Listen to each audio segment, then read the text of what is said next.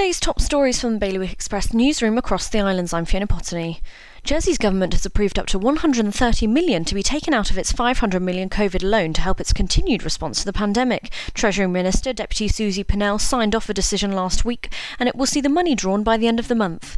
Inquiries to a busy local charity highlight the urgent need for a rental deposit scheme in Guernsey. Citizens Advice Deputy CEO said that the latest report on the subject shows that in 90% of inquiries in 2020, the client would have benefited from a local rental deposit scheme.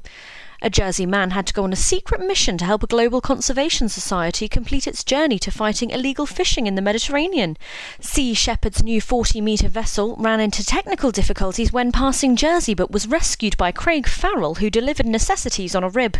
And Express has been speaking to the unlikely champion of Sark's native language, a man that has been researching, revitalising and teaching it from the Czech Republic for more than 5 years. For more on all these stories, visit bailiwickexpress.com. Your weather sunny today and a top temperature of 25 degrees. Bailiwick Radio News.